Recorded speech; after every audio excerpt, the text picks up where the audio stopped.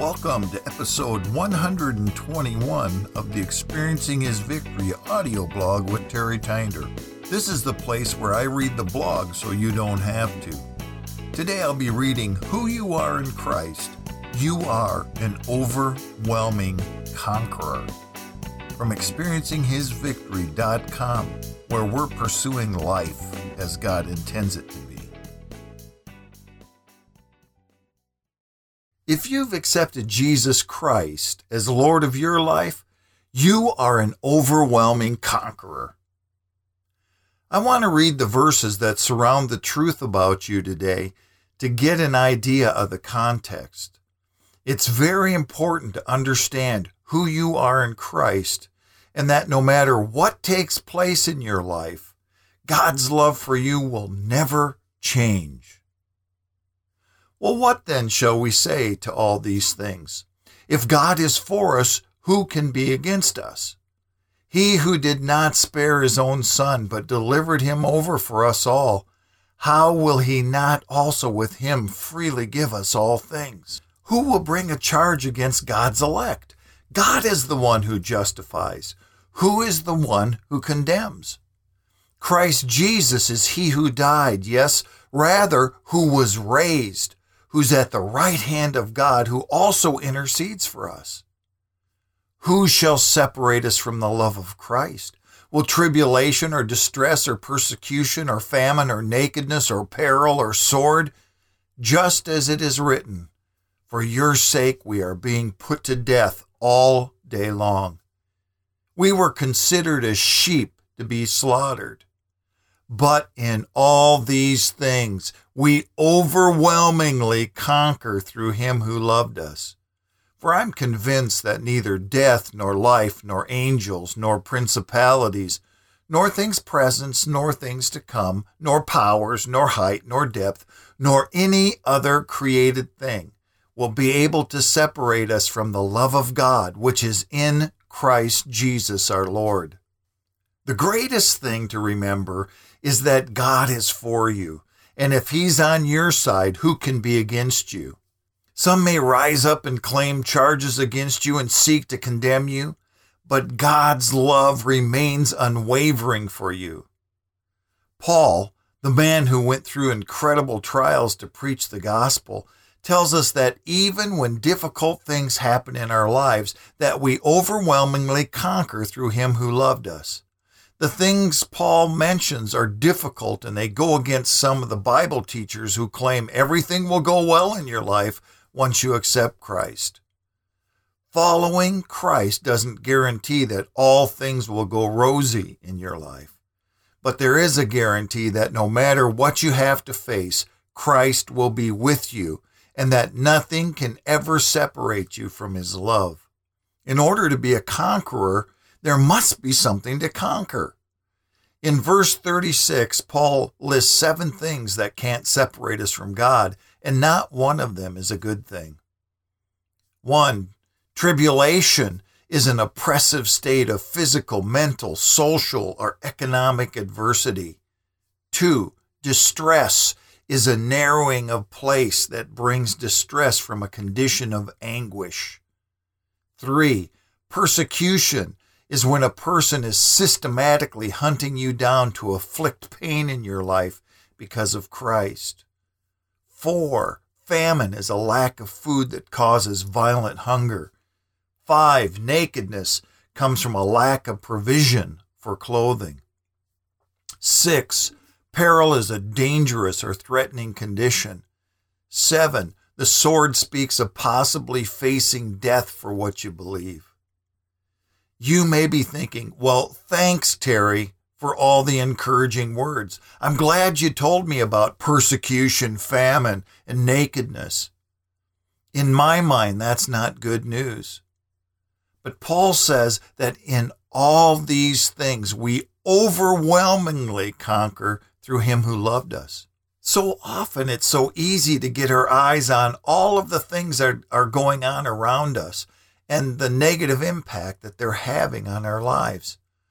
Paul looked past all these difficulties of life and kept his eyes on the love of God. He knew that no matter what happened in his life, God loved him, and that was a great comfort to him. Have you ever thought about how Paul and Silas were beaten with rods, cast into prison, and placed in stocks, how they could pray and sing hymns to God so that the whole prison heard them? It's because they knew that they were more than conquerors in Christ. They could cast them into prison, but they could never take away the love of Christ that strengthened them. Paul was so convinced of the incredible promise of God's love that he gave another list of things that couldn't touch God's love. God is so overwhelmingly for you and gave himself so completely for you that nothing can change the victory won by Christ. In the midst of the difficulties of life, you are an overcomer in Christ. His victory is yours, and nothing can take that away. Nothing can change it. Nothing can separate you from the love of God. Nothing. Death can't. Well, if you die, you go directly to the presence of the Lord. What could be better than that? Life won't. Even when things get tough, God's still with you. Nothing can separate you from his love. Angels and principalities can't. Jesus Christ rules over heaven and has conquered every demonic foe that can stand against you. He also gives you authority over all the works of the enemy. Things present and things to come can't. Paul ensures you that no matter what happens in your life today, tomorrow, or any other day, you're safe and secure in the love of God. He loves you with an everlasting love. Powers can't. No government or any other ruling power can influence the steadfast love of God in your life. Height or depth can't. Nothing from the heavens to the very depths of hell can ever alter God's love for you. Nor any other created being can. There is no one in all of creation that can separate you from the love of God. So, with all that said, I want to encourage you to look beyond your circumstances to the one who loves you. Put your hope and confidence in him. Know that he's not the one bringing these things upon you. He's your source of strength and escape. When things are difficult, run to the one who loves you. He's always there to give you strength and victory through the wonderful blood of Jesus.